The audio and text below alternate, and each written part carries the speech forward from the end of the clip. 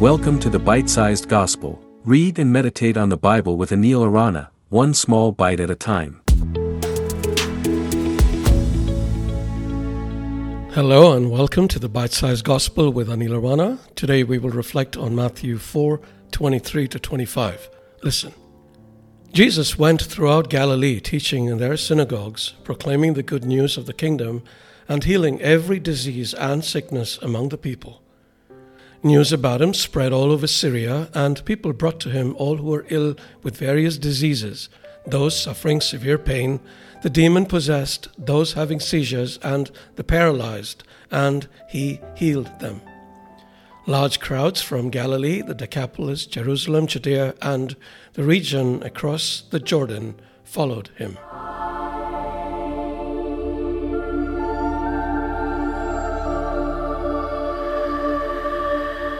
In today's passage, we find Jesus' ministry gaining steam.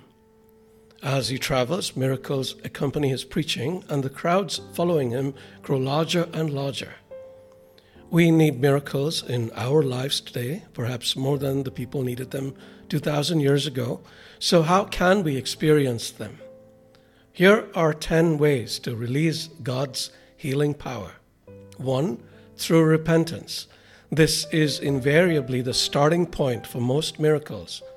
As the chronicler wrote, "If my people who are called by my name will humble themselves and pray and seek my face and turn away from their wicked ways, then I will hear from heaven and I will forgive their sin and will heal their land." 2. Through our faith. As Jesus said, everything is possible for one who believes. 3. Through the faith of others. On one occasion when Jesus returned home, some men brought a paralyzed man to him. Scripture says that when Jesus saw their faith, he said to the man, "Take heart, son, your sins are forgiven," and he healed the man. 4. Through the prayers of others. James says, "Therefore confess your sins to each other and pray for each other so that you may be healed." The prayer of a righteous person is powerful and effective. 5. Through prayers made in the name of Jesus. Jesus said, "I will do whatever you ask in my name so that the Father may be glorified in the Son." This doesn't mean we use it as a magic word. We need to understand what it means to pray in the name of Jesus. 6. Through the laying of hands. Jesus said his followers would place their hands on sick people and they would get well. 7. Through the gifts of the Holy Spirit.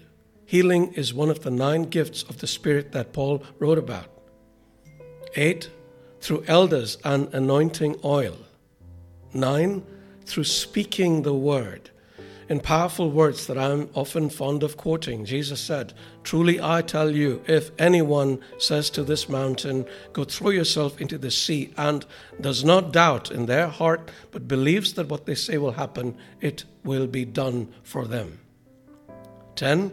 Through the power of agreement. Jesus said, "Truly I tell you that if 2 of you on earth agree about anything they ask for, it will be done for them by my Father in heaven."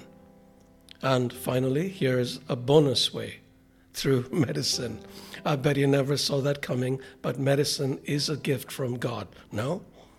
Now, I hold a prayer service every Wednesday and Sunday on Zoom, and we see miracles happening there all the time.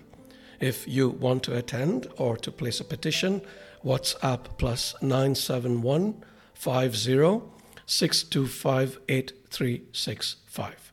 May the Spirit be with you. Thank you for listening to the Bite-Sized Gospel. For other great content, including live sessions, visit www.anilarana.com.